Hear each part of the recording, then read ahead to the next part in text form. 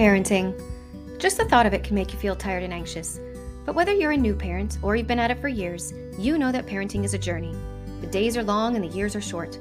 The pressure to be a good parent, while trying to pack all the memory-making experiences, teaching moments, discipline, support, comfort, and everything else in, can be downright overwhelming. And then add trying to maintain a healthy marriage with quality time together, romance, support, and good communication into the mix, and you wonder how you can ever get it all done. But you can. Maybe just not all at the same time or in the same day, but you can. I'm here to help and encourage you to embrace your parenting and your marriage, to find joy in the little moments and at the most unexpected times, to have good communication with your children and your partner, to give and receive support and comfort, and not only to be self-aware and self-disciplined, but to discipline your children in love as well. I'm giving you permission to put your oxygen mask on first, so you can serve everyone else in your family better, so you can tap into that joy and abundance of the life you've chosen. So whether you're single, married, divorced, or widowed, and whether you have 1 child or 10, this show is for you. Welcome to Authenticate. I'm your host, Kate Godfrey. After 11 years of raising children of all different ages, races, cultures, and backgrounds with my husband at a boarding school, in addition to raising our own 2 daughters at the same time, I've learned a thing or two about conscious and respectful parenting, while also working with my husband and putting my marriage first. I want to share with you parenting and marriage tips, advice, and experiences that will help you embrace those long days and wish for even longer years. I'll speak directly and authentically about parenting and marriage, the good, the bad, and the ugly, the ups and the downs, the highs and the lows. I invite you to come along with me on this journey as I encourage and help you to love the life you're leading and build the life that you want with your family. I can't wait to walk alongside you.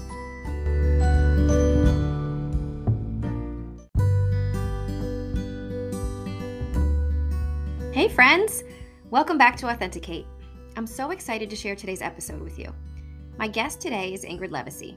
I first met Ingrid when I was still homeschooling Trinity and Sydney a few years ago. A good friend of theirs was taking riding lessons, so of course that piqued their interest, and they wanted to take riding lessons as well. And then I found Ingrid. Ingrid is one of the loveliest people you will ever meet. She's a beautiful, kind, and hardworking single mama who has built her equestrian business from the ground up. But she's also been through some stuff to get where she is today and to become the woman she is today. While I was editing her interview, I just kept furiously writing one takeaway after another. There's that many. Ingrid takes us on a deep dive of her journey, and I found it to be so fascinating, encouraging, and inspiring. I'll be sharing only 5 takeaways at the end of the episode, but there are so many more. And maybe I'll share them in an IG post soon. Enjoy! Hi, Ingrid. Hi, how are you? I'm good. How are you? I am good. Thank you. Of course. It's so great to see your face. The weather is beautiful and fall is lovely. Yeah, I could not have asked for a better day. That is true. And I'm so excited to talk to you today and dig into your story. Cool. Yeah. All right. So we'll get started. So you currently have a business that you started. You're a female business owner, which is so exciting. But I want to go back to when you were young to how you got involved with horses. How did that love begin? Yeah, I think it's kind of a lot of happy mistakes. So my great-grandparents had what I will consider a gentleman's farm, and they were older, so they didn't have any animals other than, their dog, but the neighbors had horses. So they would graze my great-grandparents' land, and we were kind of I guess in some aspect left to run free when we were there. There's not much trouble you can get into when there's nothing around. And they had horses there, and I just loved them. I'd go over and pet them and feed the grass through the fence, and I wanted to learn how to ride, but I had pretty much at that point quit every activity my parents ever put me in. And the list is pretty long. So I think my parents were probably a little bit, not that they didn't want me to be involved, but there's a lot of money that is involved when you have your kids in different activities, and they keep quitting all of those activities. So my grandmother for, I want to say my 10th birthday, got me like 3 riding lessons, and I loved it. And it just kind of took off from there. That's awesome. Yeah. I love that. So 3 riding lessons. And then what happened after that? How did that continue? I loved it. And my parents, I think, were kind of, like, hallelujah. She found something. Yeah, exactly.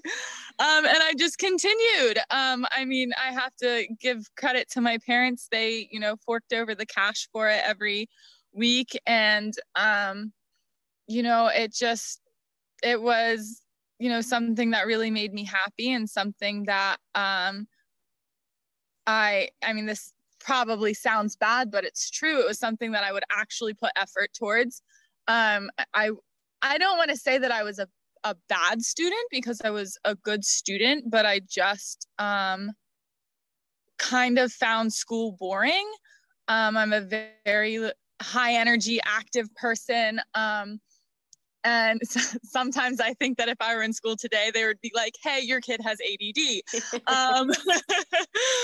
But, I was just an active, high energy person, and the horses kind of allowed me to be an active, high energy person, but also find that calm that I really needed to find, within myself. I think that horses can help you find, I don't want to say they force you to find a balance, but they kind of do. Whether you're aware of that, or if it's just kind of happening subconsciously. And then, as, school went on, again, I wasn't like the worst student. I don't want it to like sound like I was like failing anything, but I certainly wasn't getting A's either. I was probably like a B, some C student.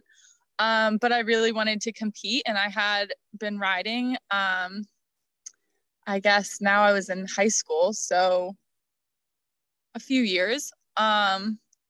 And I wanted to compete, and the way that I could do that was I had to lease a horse for the summer, so that I had more ride time, and I would have like first dibs on that horse, because I wasn't going to own a horse that wasn't in that just wasn't doable for our family at the time. So my parents, I think at the time, they kind of laughed about it, and they were like, sure, if you get on honor roll, we will totally lease you a horse for the summer. So go ahead. And I was like, all I have to do is get on honor roll. Great. Done. Yeah. So, I applied myself, and I studied, and I put like actual effort towards it. Probably, something I could have done all along, but I guess I didn't really find, like, I needed the carrot. Like, the stick never worked for me. The carrot works. That makes sense. Yeah. And so I got honor roll, and they were like, oh, okay. That's great, but you need to do that like for the whole year. And I'm like, okay, got it. And I did. I got honor roll the whole year. My parents did lease me a horse that summer, I loved him. He was an absolute challenge. He taught me a lot. He put me in the dirt a lot. But I think back very fondly of him, and I think he's, it was like such a great experience. And then the following year, it was the same thing. I was like, okay, I'm going to get honor roll. I'm going to show. I'm going to do all of these things. I'm going to, do barn chores to help with this and that. Like, all I wanted to do was like learn as much about horses as I possibly could. In the back of my mind, thinking that I wanted to be a veterinarian. So I'm like, okay, I'm going to just learn everything I possibly can. And I really, really put a lot of effort into learning about it, from like books to hanging out at the barn to 4-H. And it was great. And then my family went through some family changes. My parents got divorced and, well, I guess separated at the time, and life just kind of changed. And I stopped riding competitively. I think I don't want to necessarily say I was like burned out from horses. I think I was just like burned out from everything that was going on in like a 16-year-old mind. Like normal life is hard to like wrap your brain around things, let alone like horses and parent conflicts, and my older sister went to college, and just like all of these things were changing. So I started just kind of riding for fun at a friend's barn.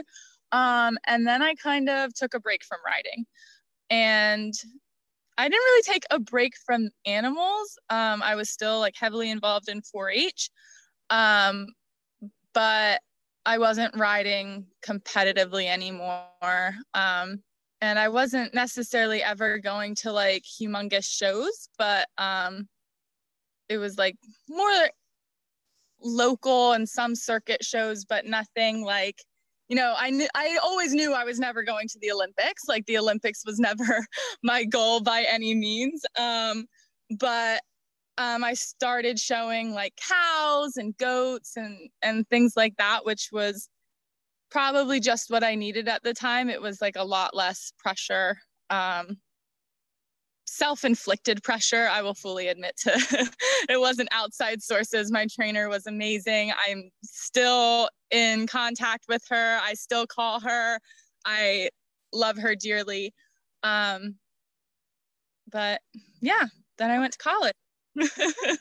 So stepping back for a second, what does, for people who are not familiar with the horse world and the competition world, what does it mean when you're competing? Like how many hours are you putting in every week? Are you gone every weekend, every other weekend? How much are you traveling? How much grooming are you doing? Like all of that.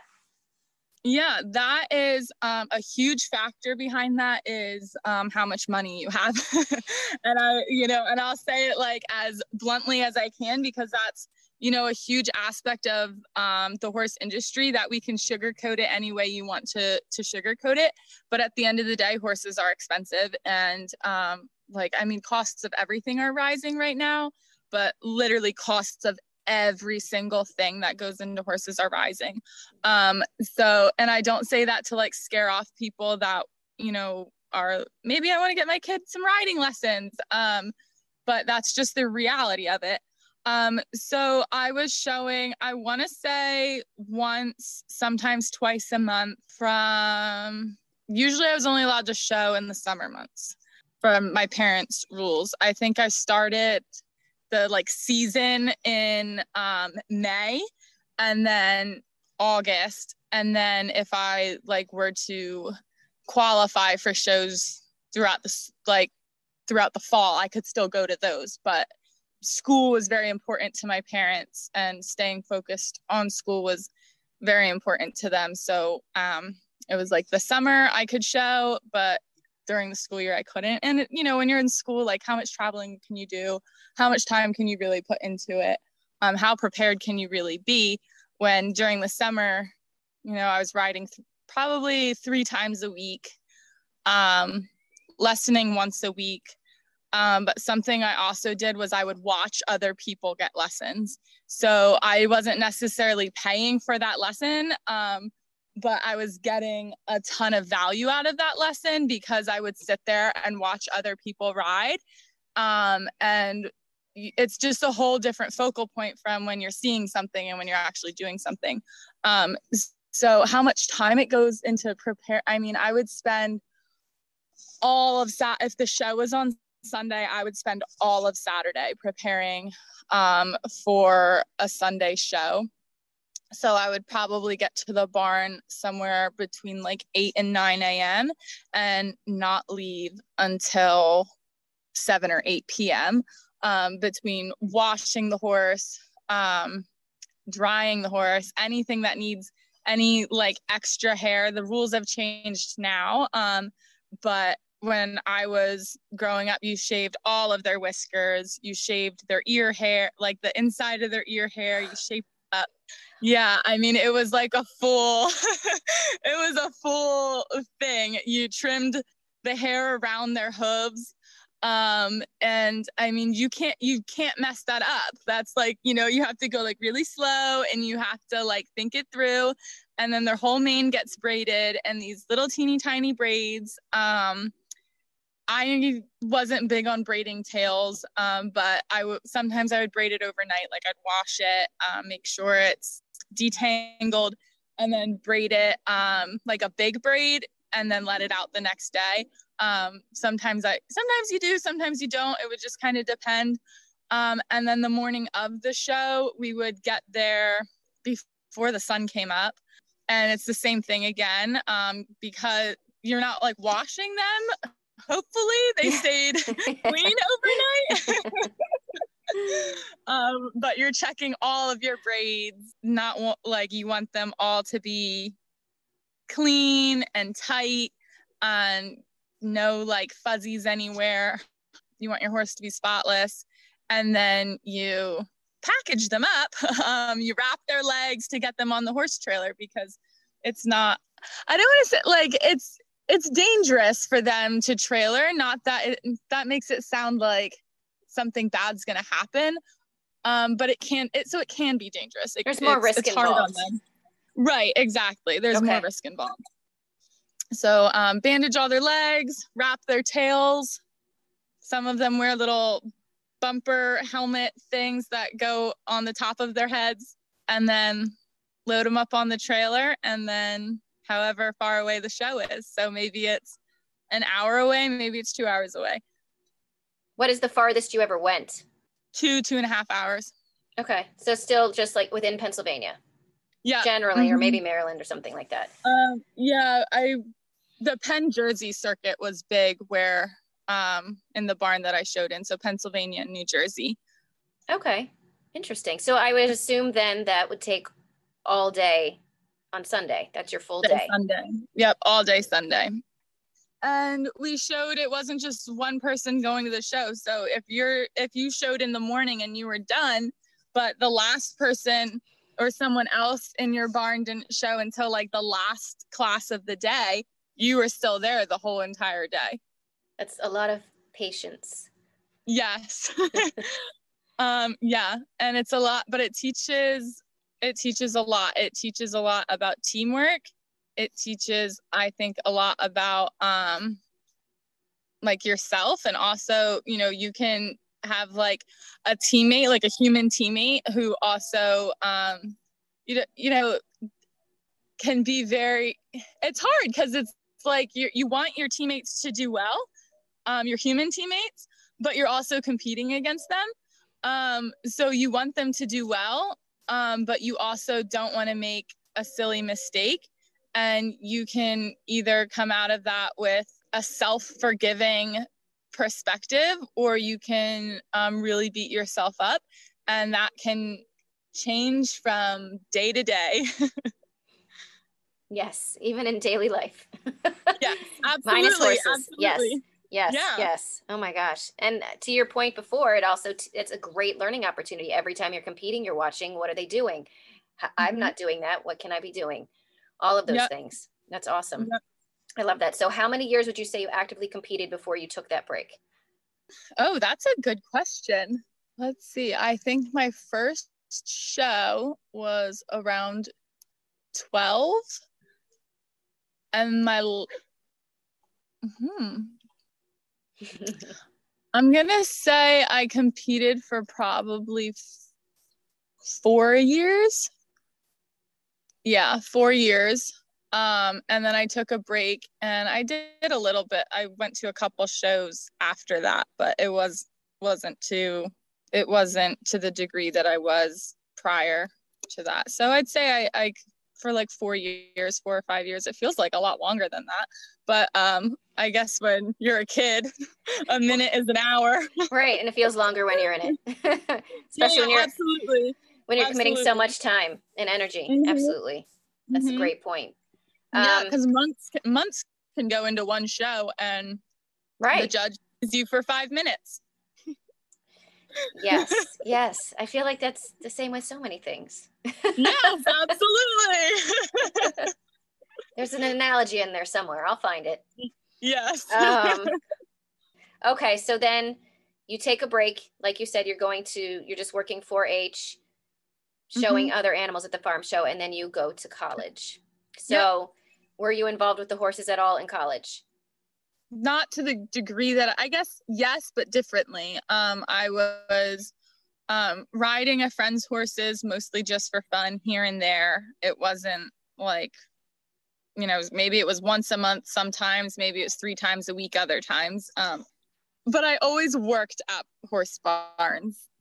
And through college, I had a farm sitting business. So I went to school full time. I had a full-time job at, I guess it was part-time, but I had like 2 part-time jobs at 2 different farms. And then I was also doing farm sitting.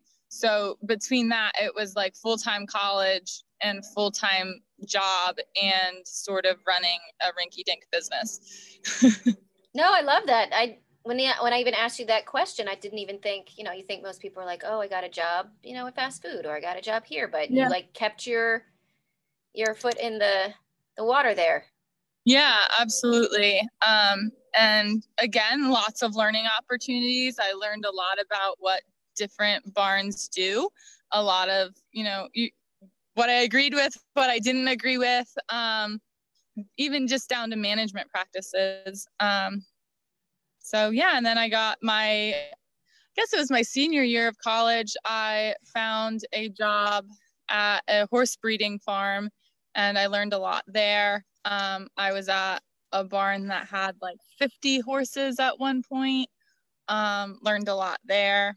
And I think like the biggest thing, like if I was talking to someone in college or someone younger, is that take those opportunities because you're going to learn things from them. Even if they're hard, even if it's cold in the winter, those opportunities, even if you don't think you're learning from them in the moment, 5 years down the road, 2 months down the road, you're going to be like, oh, aha. Mm-hmm. Mm-hmm. It This clicks is in. why that. Yeah, exactly. And I think even with the uncomfortability, like, oh, this sucks. I hate this. But then later you're like, you know what, that really wasn't that bad because it prepared me for whatever else. Right, right. And I think that's so true of so many people. And I think even with what you've currently built, like your whole journey, I just keep hearing you say, you're observing, you're doing things that maybe are more intense. Maybe you don't like it in the moment. You're doing all those things. I was listening to someone yesterday and she's like, a lot of people, because of her success, think you're just lucky. You just fell into that. That's why this has happened. Or you were chosen, you were destined. And she's like, no, this was a lot of hard work behind the scenes, getting up early, staying up late, working through the kids' naps, all of that. So that's exactly Absolutely. what you're saying. Even before you Yeah. had your son, I mean, Yeah. this was your passion Yeah. and you were going Again, for it's it. like the months, the years of preparation, and then, somebody might see just that one picture on Facebook or that one picture on Instagram and think, Absolutely. like, that was given to that person or Mm-hmm. whatever. Even if someone that wasn't the case in my case, but even if someone was given an opportunity, it's still what that person makes of that opportunity. I think I've given employees opportunities practically on a silver platter and said, all you have to do is take off the lid and it's yours, and they can't seem to take off the lid. So, it's still, you can put a lot of work into something and it's still not work out, or you can put a lot of work into something and then something even better comes along and works out. Absolutely. Absolutely. And I think even with today's generation, even the boys, the students that we're teaching now, it's like, I want to be this. And it's just supposed to manifest itself magically. Right. I'm like, Right. you No, have to that's go to not school for that, or you have to work really right. hard. Like, no one's Yeah. going to hand you this. And that's like, I mean, they're Right. young, but like just trying to drill that concept into them now. Like, you have to work for something you want. It's not just going to show up in your lap. And if it does, you don't Absolutely. appreciate it as much. Right. And you know what? If it does show up in your lap and you're like, oh, this is so great. It's right here. It's in my lap. But you've done nothing to prepare for it. You don't even know what to do with it. That's so true. And you know, when you walk into the waters and you know you walk in like to the kiddie pool, okay, and then you walk in, you're knee deep, you're like, okay, you know, and now you're like paddling a little bit, but you can still kind of step over to where you can reach the ground. You know, that's like, it gives you sort of a sense of security. And then you throw a grown person, you know, a grown body with, you know, a teenage brain still, you know, into the deep end, and they've never swam before, you know, maybe they'll make it, but good chance they'll drown, you know? Panic sets in. Yeah, absolutely. Yeah, it's a great analogy. I love that. Oh, okay. So you graduate college, and then what are you doing after that? How do you carry on this passion? Yeah, so I ended up getting a job at an orchard, which has nothing to do with animals. It sounds so lovely. Yeah, it was so great. So while I was in college, and I guess I would say while I was in college, but more like right after I graduated, I was doing a lot of farm sitting, still working on horse farms. And I was pretty much alone most of the day, if not every day. So I got a job at a farmer's market because it was once a week on Saturday. And it was at this like cute coffee shop that did, they like roasted their own coffee beans. And I was like into tea at the time, and I still love tea. But it just like took like a whole like, you know, U-turn, I guess.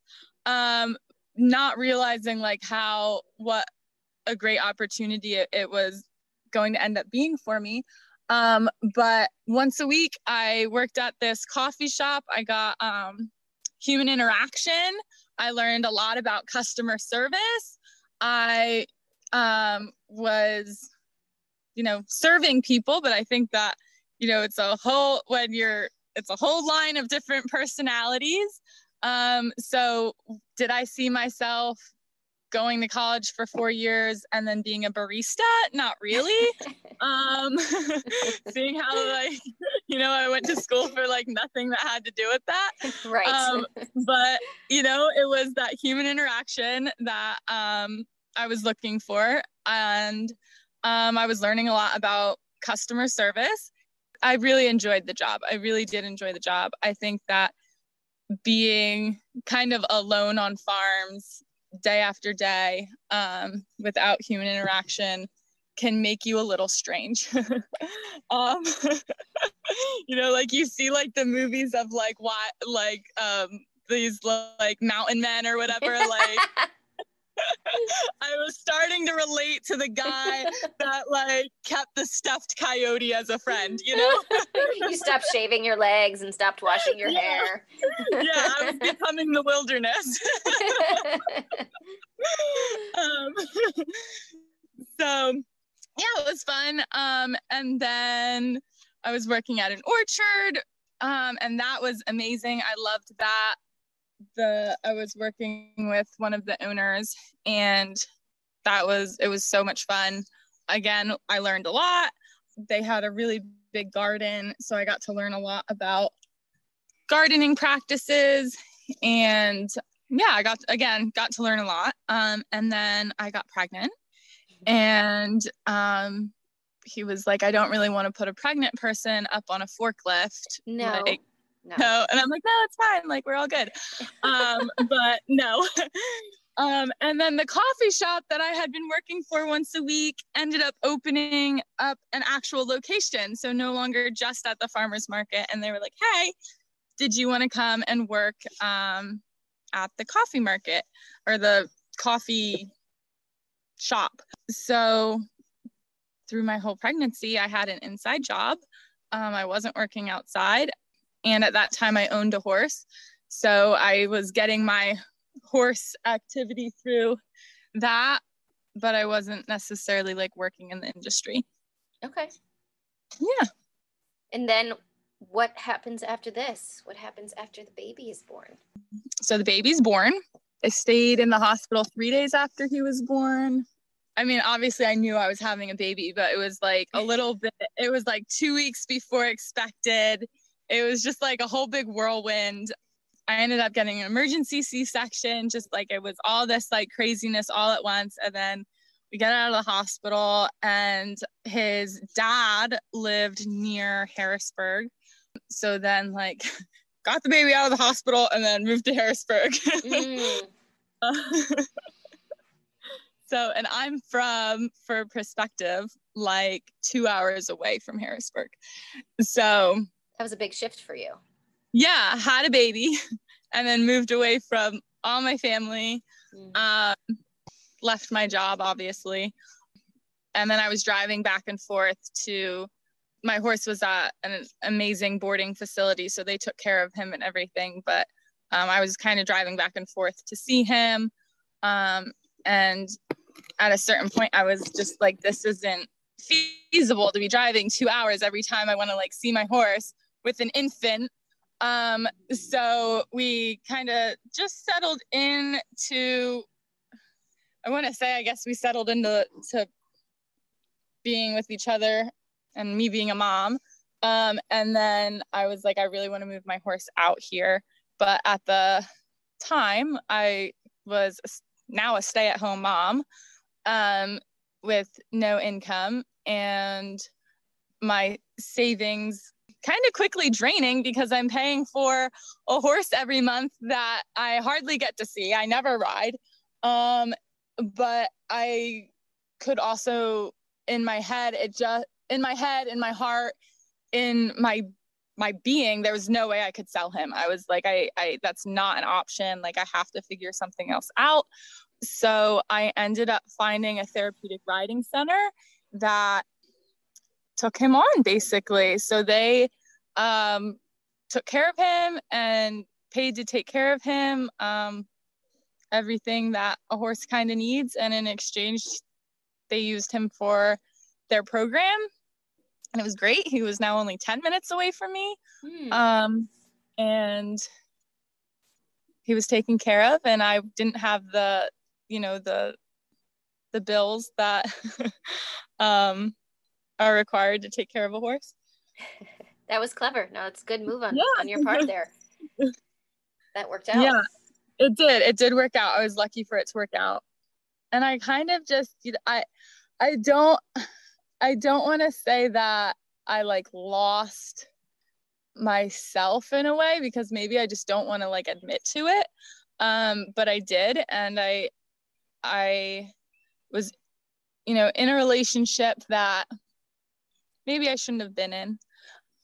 But at the time, I had this baby, and I'm like, this baby.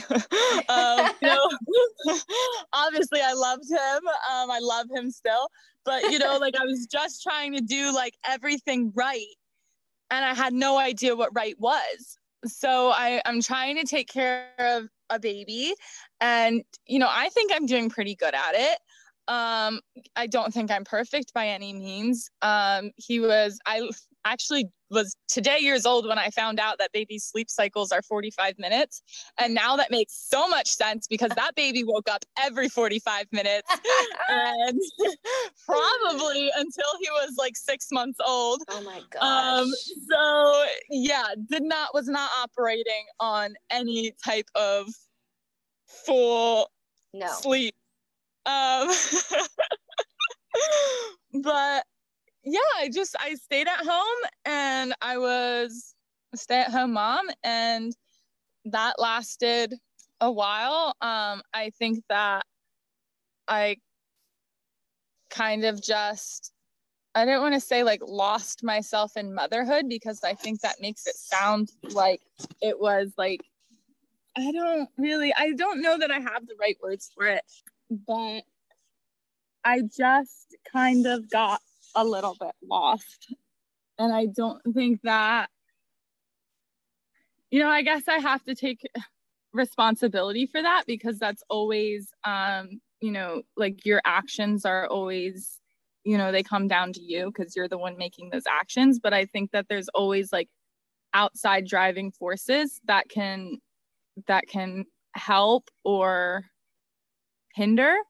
And my environment was not supportive.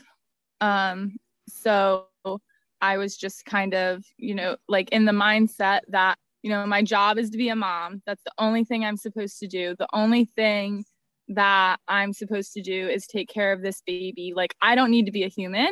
I just need to take care of this baby. And I, almost was like, I'm not a person anymore. I'm a mom. And there was a lot of guilt anytime I felt like, well, maybe I should be able to be a person and a mom. No, you're supposed to be a mom, and you're selfish for wanting to do anything other than that.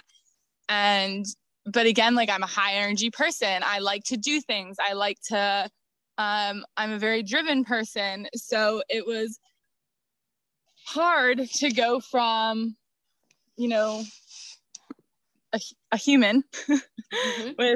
to no, you're not supposed to human. All you're supposed to do is be a mom. No, you don't need to go anywhere. No, you don't need to go see your horse. Well, what are you going to do with, your child when you're off gallivanting? You know what I mean? So it's, I guess, perspective. And at the time I was just like, okay, well, I don't know what I'm supposed to do. So I guess I'm just supposed to do what I'm kind of being told I'm supposed to do. I definitely think, looking back, that there was probably some postpartum anxiety or maybe other things going on. But hindsight is maybe 2020. It's still probably pretty blurry. mm-hmm. But I kind of realized after a few years of like being in this thing where I couldn't be anything, that this isn't how I wanted to live. This wasn't going to be my whole life, where I didn't even recognize myself when I looked in the mirror. It was like, that was me, but there was like, it was just empty. And that doesn't take away from like the love that I had and have for my child. It wasn't like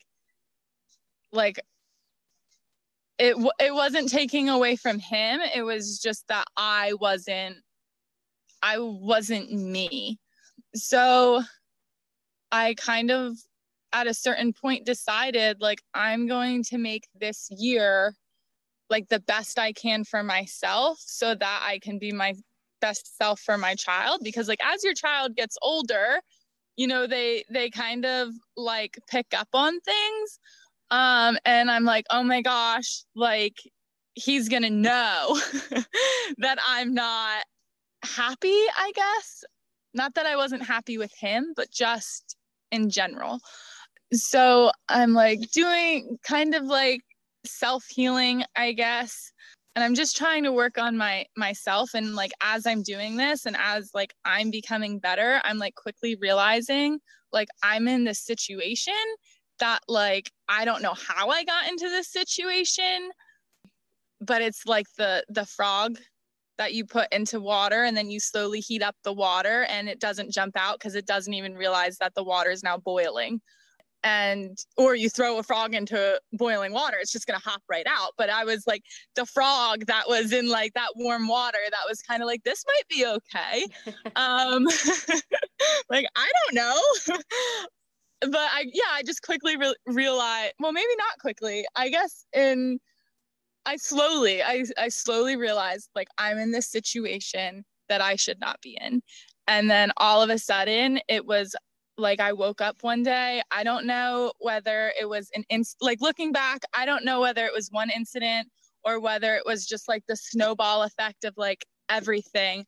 I was like, it's just imperative that I leave this situation. This is not good and it's not getting better. It's getting worse. So I was like, I should get a job. And,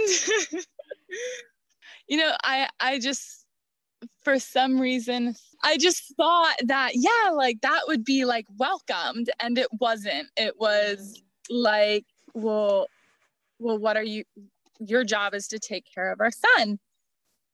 But I am taking care of him every day, all evening, all night. It's all me all the time. It was just, didn't seem like it was going to happen.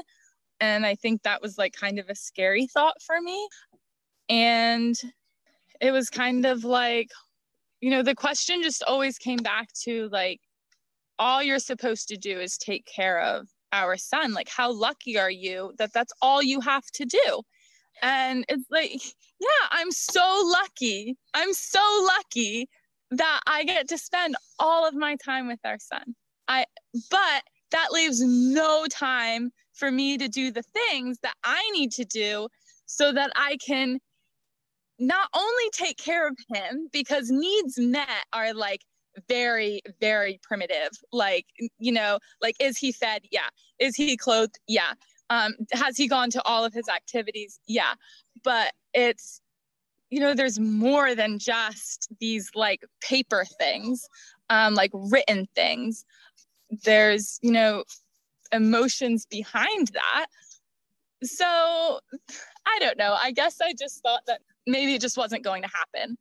So I was on Facebook scrolling, and I saw that someone had, because in my mind, I'm like, well, maybe I could start farm sitting again. Like, I could take my son. I'd be able to make my own hours.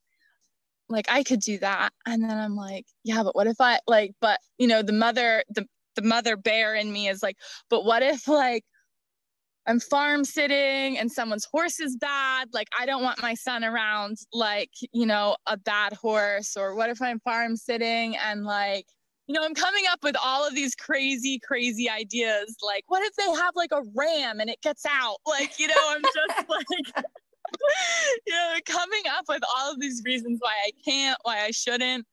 And then I saw someone looking for a riding instructor, and I was like, well, I don't want to do that.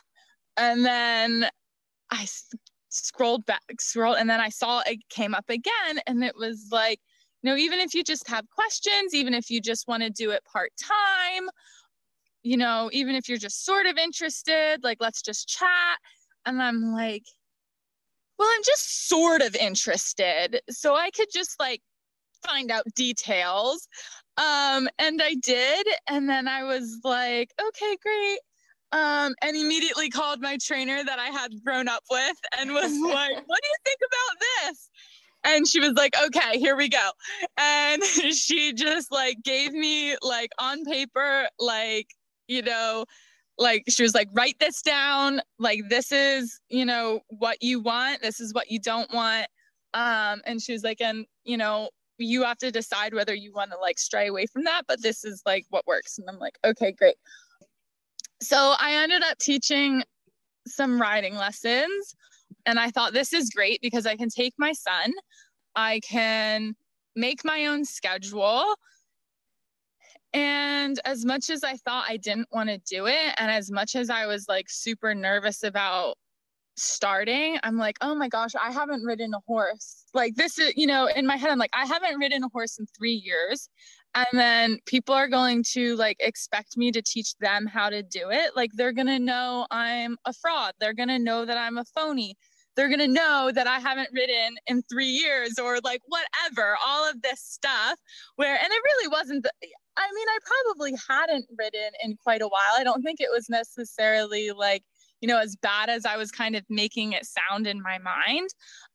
So then I like told the person that like, can I just come like ride your horses? And that was the other thing. Like, I didn't want to be teaching people on horses that I would have to like almost like train the horses to be good horses in order to teach someone, because I knew I didn't have that time. I knew that it had to be like,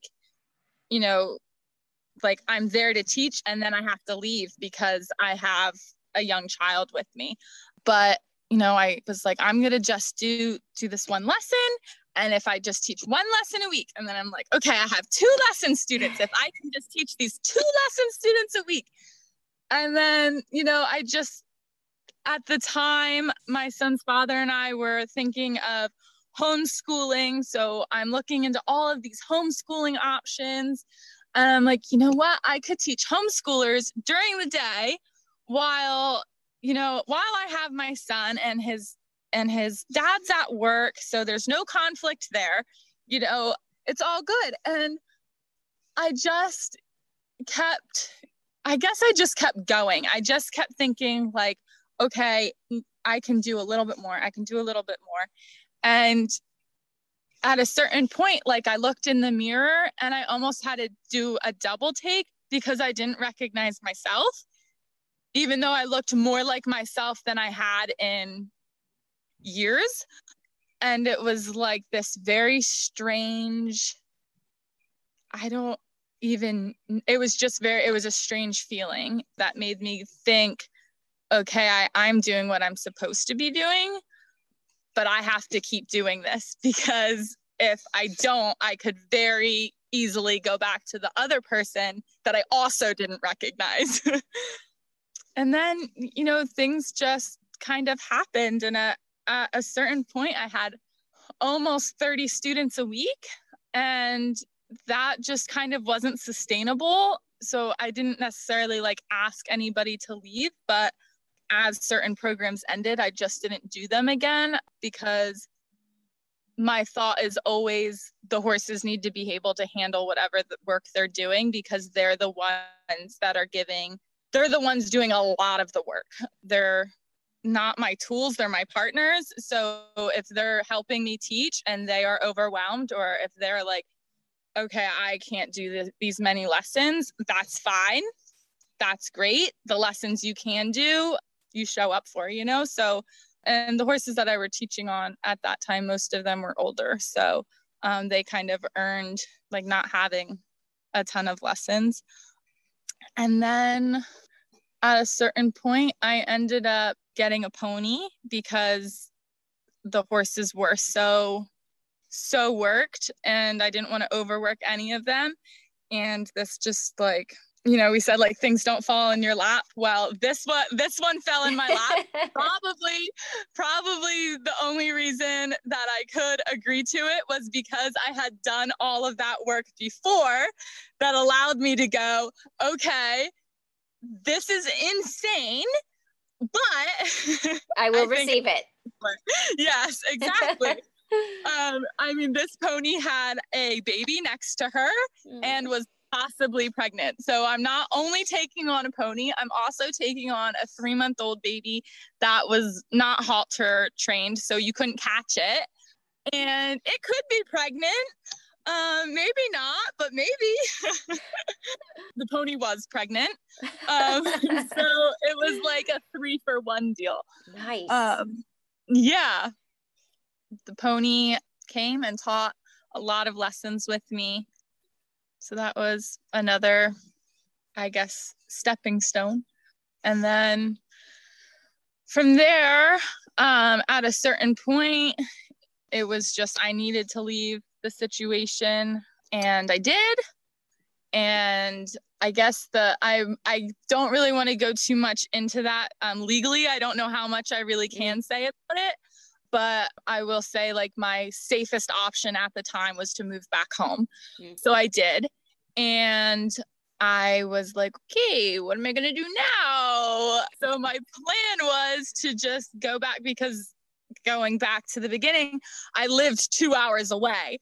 So I'm like, okay, well, I'm not going to drive 2 hours every day for work with a baby. He wasn't a baby anymore. He was 3, but still, that's a lot. So I was like, okay, I condensed everyone so that I would only be teaching on Saturdays. But in the background of all of this, I'm thinking, oh my gosh, I have a pony and she's probably pregnant. And I have this horse that's at a therapeutic riding center. So, okay, he's taken care of, but this horse is going to have a baby at some point. And then I made other very interesting decisions through all good decisions, like there was just a lot going on. So I was looking for a farm to lease near me with the idea that, okay, I have Rosie was the pony's name. I could bring Double D from the therapeutic riding center. And then I have 2 good lesson horses and go from there kind of thing. And I was not finding anywhere near me that I could, like, it just wasn't like, I'm like, okay, this just isn't going to happen. I'm also was like thinking of a backup plan because I'm like, I have these horses, like someone's got to pay for them and that's me. So I'm just thinking like, what can I do? What do I know how to do? I mean, I was like looking into houses like, okay, like, can I buy a house and like fix it up and sell it and like live at home meanwhile? And then, you know, like I'm just trying to come up with like, okay, what do I know how to do? 2, what's feasible with a 3-year-old? And 3, like, again, how am I going to make it work? And then I ended up finding this barn that was like, oh my gosh, so run down. I'll go as far to say as like disgusting. And I'm like, hey, I'm interested in leasing this farm. No response. I'm like, okay, like, well, so I go and like I drive by it. I'm like, okay. I go and like ask my local friends about this farm because I'm back in the area that I grew up in, but these people haven't seen me in 10 years. So because I left, maybe it wasn't 10 years, maybe 8 years, but I mean, I left at 18, went to college, moved just like, I kind of just beat bopped around. And I'm like, hey, and they're like, oh my gosh, is that you? Yeah, it's me. Hey, tell me about this farm. I like it. You got right to the point. Yeah. And they're like, you know, the people are crazy. Just be careful. I'm like, cool. I've been dealing with crazy. So let's do it. So I ended up finally getting like a hold of like the daughter of somebody and was like, hey, and she was like, I can show it to you this weekend. I'm like, great. So the whole like plan was to lease it and fix it up and then purchase it. And this was like the talk with the people that owned it, and they knew that this was the plan, and they were like, yeah, great. You know, we're willing to work with you. I'm like, okay, great, awesome. So I put like everything I had into this place. Oh, well, first I signed the lease and then COVID hit. Of course, right. So, yeah, right. So I'm like, okay, so good. Off to a great start. But it was okay. And it's almost, I kind of want to say, like, looking back, that, you know, COVID brought a lot of really horrible things, but it was like almost a good thing because it allowed me to kind of regroup from all of the things that had just happened. And I was able to exert a lot of energy that I think needed to be exerted in a healthy way. I mean, I cleaned out this barn. I don't even want to go, like, just think of how disgusting a barn could be and then like multiply that by like 3 feet deep. So I'm literally like hand shoveling out because I own no equipment. It's like me. My dad was helping me because, again, COVID. So he was like out of work, which was awful, but like a self-serving me would say it was great because my dad was there helping me. So I got this barn totally cleaned out, fixed so many things. Part of the barn was caving in. My dad is in construction, so he helped me like basically jack up the building. Not basically, absolutely jack up the building and then like rebuild parts of it. So just all of this went into this place. I put a new drive, like a gravel driveway and stone in. So all of these things are adding up and I still can't teach lessons. So eventually, I don't remember what the details were, probably because there was so much insanity happening all at once. Whatever it was lifted and I was able to start teaching lessons. And it was great. I was like, okay, I did this before, I can do it again. And it worked out. And then I had some boarders that were like, hey, you can use my horses in lessons if you want to. So then that was great because I had, you know, more horses to use, but I didn't like have their bills to pay. But also those horses were getting exercised when otherwise they wouldn't have been.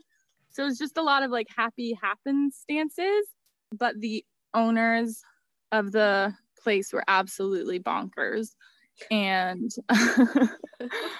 at a certain point I was like, okay, I either need to like figure out how I'm going to buy this place or get out. And I pretty much like told them the same thing. Like, okay, obviously this isn't working for either one of us. So like, let's figure out like how you don't have to deal with me and I don't have to deal with you. Because at a certain point, like that's what it comes down to. Neither of us want to deal with each other. And they went back on a lot of things they said. Lesson learned, have everything in writing. And then they started like turning off the water, and this is in the middle of the summer when so I would be like, hey, we need water, and she would be like, I'm in charge of the water, and if you don't have water, like you just have to wait till I turn it on. I'm like, okay, well, like, oh my gosh, the animals need water. So it was just like all these crazy things. And I mean, I had put so much into it. Yes. My dad had put so much into it. I've been on the edge of my seat this whole story. I was afraid of this ending. Yeah. So I did not end up buying the farm. Oh, Ingrid, so many hours. Yes. Blood, sweat, tears, literally all of it. And I was devastated, absolutely devastated, because I thought, you know, like and I just kept like telling myself, like, if you're running uphill hard enough, long enough, like you're gonna get to the top. So I would just keep telling myself, like, just keep going. And it was, to me, the only thing I really think I knew how to do in the moment was to just keep going. Mm-hmm. And like, you know, and a lot of times that works. And I think, you know, it had worked out a lot for me. But I obviously also learned that stopping and looking at where you're at and what situation you're in is also very valuable, which I guess I had to learn that very hard 2 times in order to like finally let it click. Wow. Yeah. And while this is going on, so Pony that was pregnant. Right. We had forgotten about that part of the story. Yes. That comes back into the story. Oh my gosh. So Pony that was pregnant had her baby months before this. So in June 2020, she had her baby. She got super sick afterwards.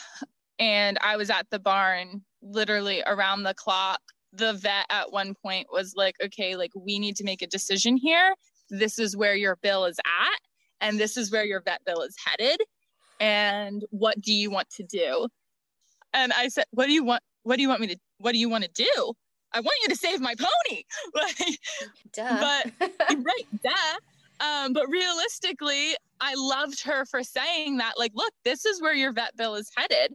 And I kind of said, okay, what do I need to do? Like, you tell me what I need to do and I'll do it. And I mean, I was icing her legs. She said, ice her legs 2 times a day. I'm icing them 3 times a day. She's like, make sure that she has this, and this. I'm like, she always has it. You know, like I was exhausted going through so much legal stuff with my son's father, trying to run a business, being a mom. And now I'm like, you know, my superstar pony that is at the time, she was a lot. She meant a lot to everyone that met her. And it was just like, okay, I just need to solve this. And everything will be okay. I think that like a lot of times, like maybe mentally and emotionally, you know, things don't make sense, but that doesn't necessarily mean that, you know, things don't make sense. So I'm like, if I fix this, everything will be fine. Everything will be good. I just need to fix this. And I did. I fixed it. And I'm like, great, everything's great. She got a clean bill of health. Awesome. But she just kept having like these weird issues that I couldn't explain and I couldn't put my finger on, but I knew something wasn't right. And I would call the vet out and they'd be like, nothing's wrong. And I'd be like, I want a camera up her nose. I want, everything. Like, I didn't like save this pony for it to be like something stupid. And they, they're like, it's just a sensitive nose. It could be a sinus infection, just, okay. And then it would go away and everything would be fine. I'm like, okay, I was overreacting. I'm crazy. I'm just overreacting. And at the time I was still doing, and I still am doing a lot of healing from like something that you're told over and over and over again. Even like in the beginning, it's not true. In the beginning, you're like, ew. Or in the beginning, you're like, that's so frustrating. Like, why aren't you hearing me? But like, it's just over and over again. Then you start to like internalize that. And you're like, you're right. I am overreacting. I'm so sorry I called you out. And it's not the vet's fault. It's not anyone else's fault. It's just that there's certain things you need to heal from. So I'm like, I'm crazy. There's nothing wrong with my pony. Just go about life. So she's still her superstar pony. She's giving lessons. Everything's fine. And life goes on. And then let's see. So now we're back to June 2021 when Crazy Lady's turning off my water. And I'm like, okay. So I'm looking for a barn to move to, and nothing's really making sense. But at this point, I can't buy anything. I just put all my money into fixing up a farm that I don't own. And kind of like thinking, okay, if I have to sell my horses, because at this time I have like a pretty good herd, who am I going to sell? Mm. And is that even what I want to do? Do I want to keep like doing this? Is this something I really want to do? And so I kind of like casually asked around about a barn. And then I'm like, I don't know what I'm doing. I should just go to the feed store and ask the owner of the feed store. I'm good friends with her. If anyone were to know a barn for rent, it would be her. And she's like, no, I'm sorry, I don't. The next day she calls me and she's like, you will not believe what just happened. I'm like, what? She's like, you have to call this lady right now. I just found out that this barn is empty. It's beautiful. You're just go drive by it. She gives me the address. I go drive by it and I'm like, oh my God. And you can't even see the barn from the road. You just see like the fencing and the manicured lawn, and I'm just like, oh my gosh, I'm speechless. So I'm like, find me her number, I don't have her number. I'm like, who does? Like, I don't want to go like knock on her door, this crazy lady. I'm sitting in the lawn until she shows up. So eventually, like, she got the number for me and I sent her a text and said, I don't know what I said, something about, hi, my name is this. I heard your property, like, you might have an opening for some whatever. And she was like, I'm not really interested in having anyone here. And then my heart sank and she's like, but I'd be interested in talking to you. And I'm like, all right. There's a win. Yeah. So meanwhile, with all of this, in the winter, I had met someone that, I just kind of thought he was just going to be a friend. I kind of had I don't want to say like I made like a finite decision, but I had no reason to like invite someone else into my life. Like at this point, you had a lot going on. Yeah.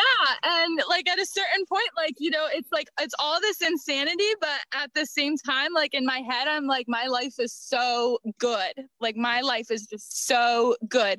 And I just kept telling myself like, my worst day now is better than my best day then. And that is kind of scary, kind of sad, but such a thing to make you so incredibly grateful. So, I met this person and I was just like, you're a good friend. You're a friend.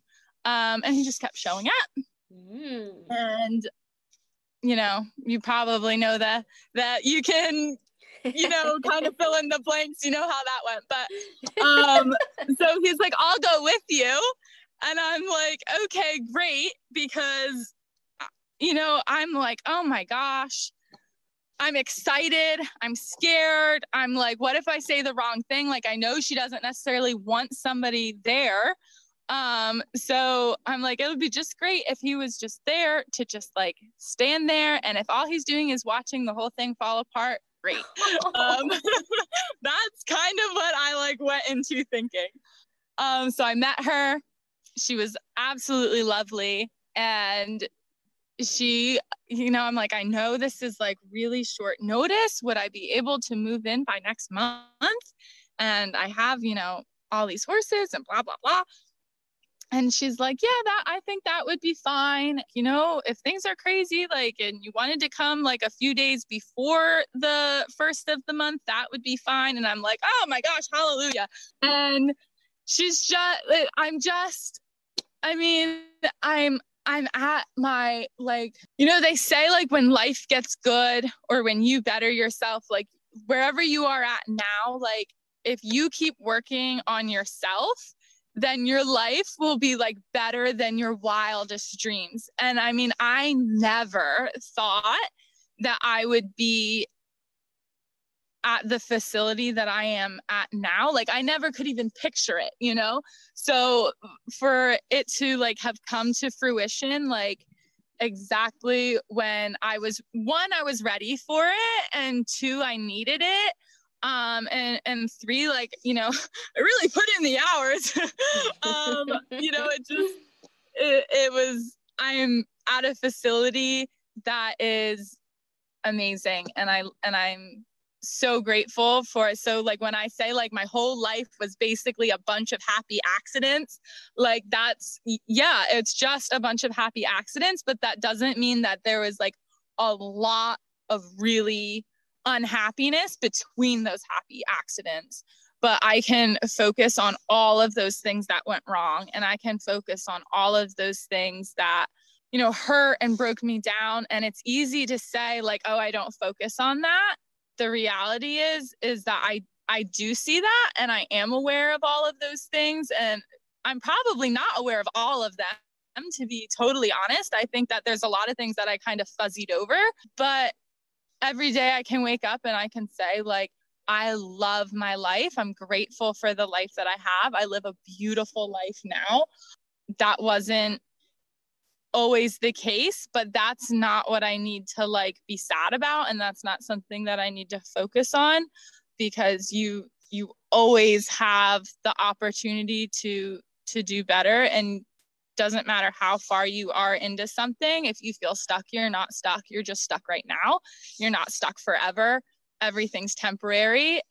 Good things are temporary. Bad things are temporary. And the good things that are temporary, maybe it's just because the good is temporary and it's going to be better. And that's cool.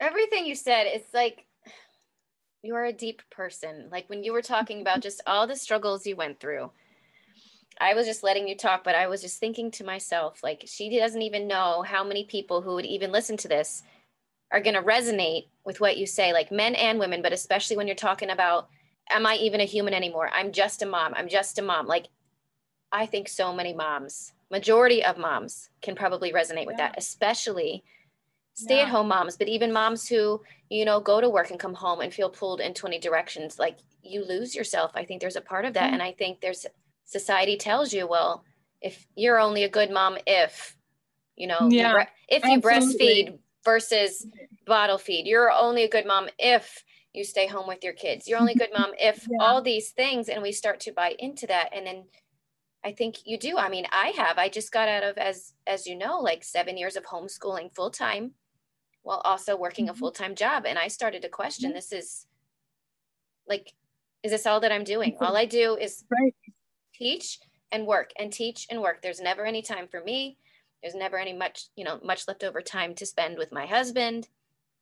And you start to really look at that, and you do lose yourself. Yeah, absolutely. Yeah. And I think it's so great that like you have done so much introspection in your life. I think you really looked at the hard things, and as I think we all have this journey, and sometimes you don't want to look at it because it's painful, or sometimes later you realize, oh, that's why I went through that, because it led me to this. And I think you've done hard work. Yeah, I think a lot of the hard work was internal. And a lot of it I didn't want to look at. And a lot of it I probably at the time didn't want to take responsibility for.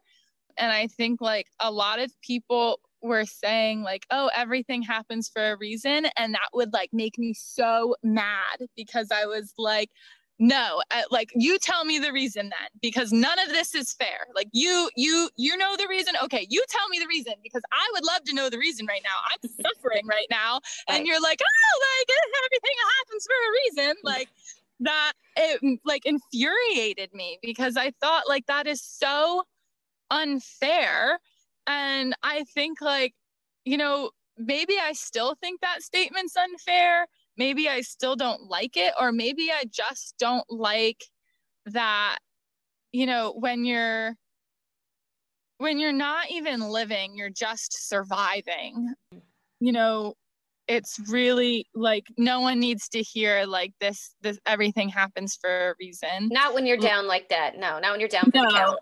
No, like afterwards, maybe you'll figure it out on your own. But I think like when you're just surviving and you're just trying to like, okay, like I'm making it through one more day. If I can make through one more day, I'll be okay. If I can make through one more day, I'll be okay. And like that is just like repeated every day. And you're just like, you don't even know how you're going to get out of this, but you know that you need to get out of this. And then hearing everything happens for a reason is just like, okay, well, if you're so smart, then you tell me the reason. Right. That's hard. Like, does everything happen for a reason? I don't know, but I think that you can learn a lot from everything that happens. And maybe that's not right now, and maybe that's not a year from now. I think that there's like still a lot of things that, you know, I need to heal from. And there's still a lot of things that, you know, that I don't think about. And I think I purposely don't think about those things. And like some people will, you know, there's like this really big like divide, I think, like where some people will say like, you need to face those things head on so that you can like heal from them. And then other people say like, don't focus on the bad, like only focus on the good. And I think that just like whatever is right for you at that time is what you need to do, because like there's some things that will come up that I don't want to think about, and it would not be like constructive for me to think about those things. So I'm just like, I don't, or I try not to. But then there's like other things that I think about and I'm like, okay, like, why is this like bothering me? Why is this, I mean, like, you know, there's like those buzzwords like being triggered, but I don't think that we necessarily realize we're being triggered. I think like why is that uncomfortable? Why is that bothersome? Why don't I like that? And I mean, for me, it like often comes down to like certain phrases. And then I think about it, I'm like, why does that bother me? It shouldn't bother me. But when like certain phrases are used a certain way, I guess it like rehashes things and it makes it uncomfortable for me to hear those things. But that's not the other person's fault, and that's not the other person's problem. That comes down to me going, okay, there's something you need to work on here, because you can't change what everybody else is going to do, and you can't change what everybody else is going to say, but you can change how it makes you feel, and you can change how you react to them. And that goes through no matter whether you're in horses, teaching, probably even an astronaut. Yeah, everything you said there. I don't have anything else to say to that.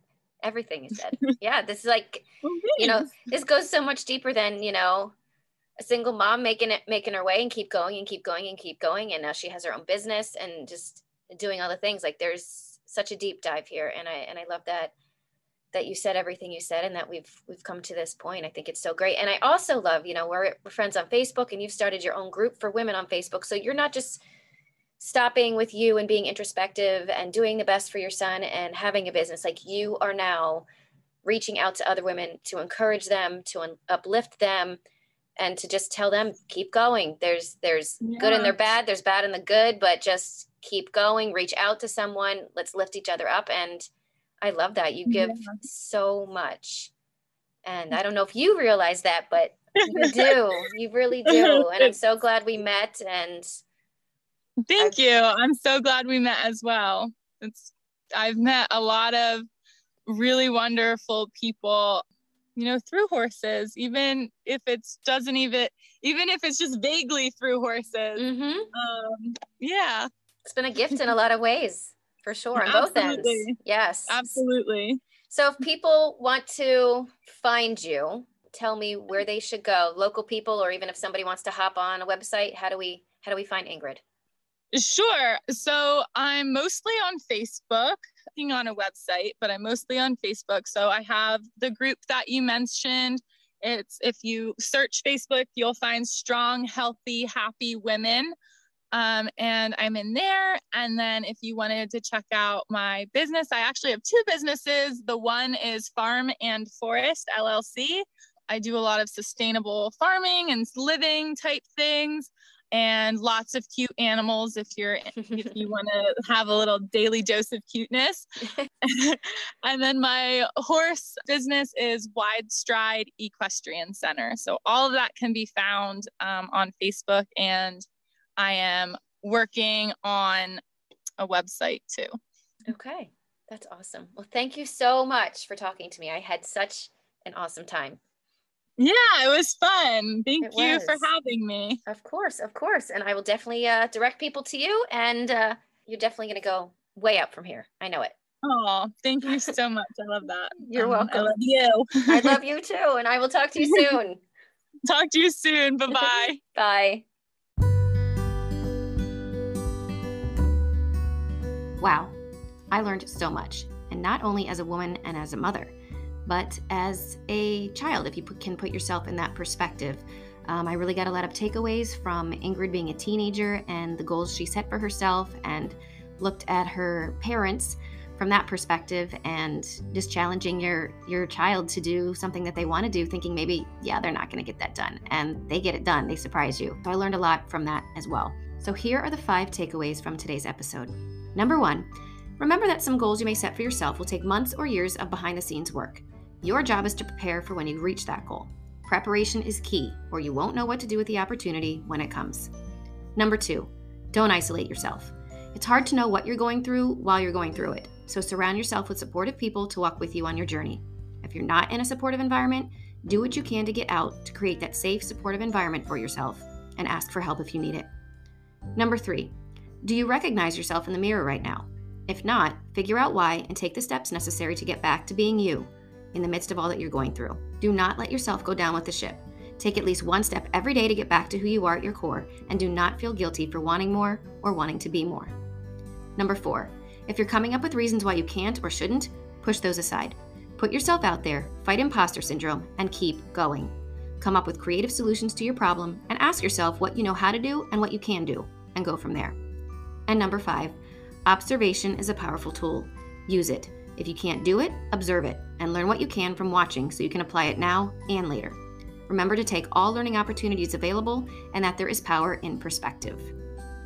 Again, thank you guys for listening. I hope you enjoyed the episode. I hope you got a ton of takeaways. I will be sharing some more takeaways in regards to children on my IG account at authentic.kate. And again, as always, if you enjoyed this episode, please rate and review me on the platform you listen to. All your ratings and reviews help me to get seen and heard by more people, which is the lifeblood of a podcaster. Thank you so much, and have a wonderful day.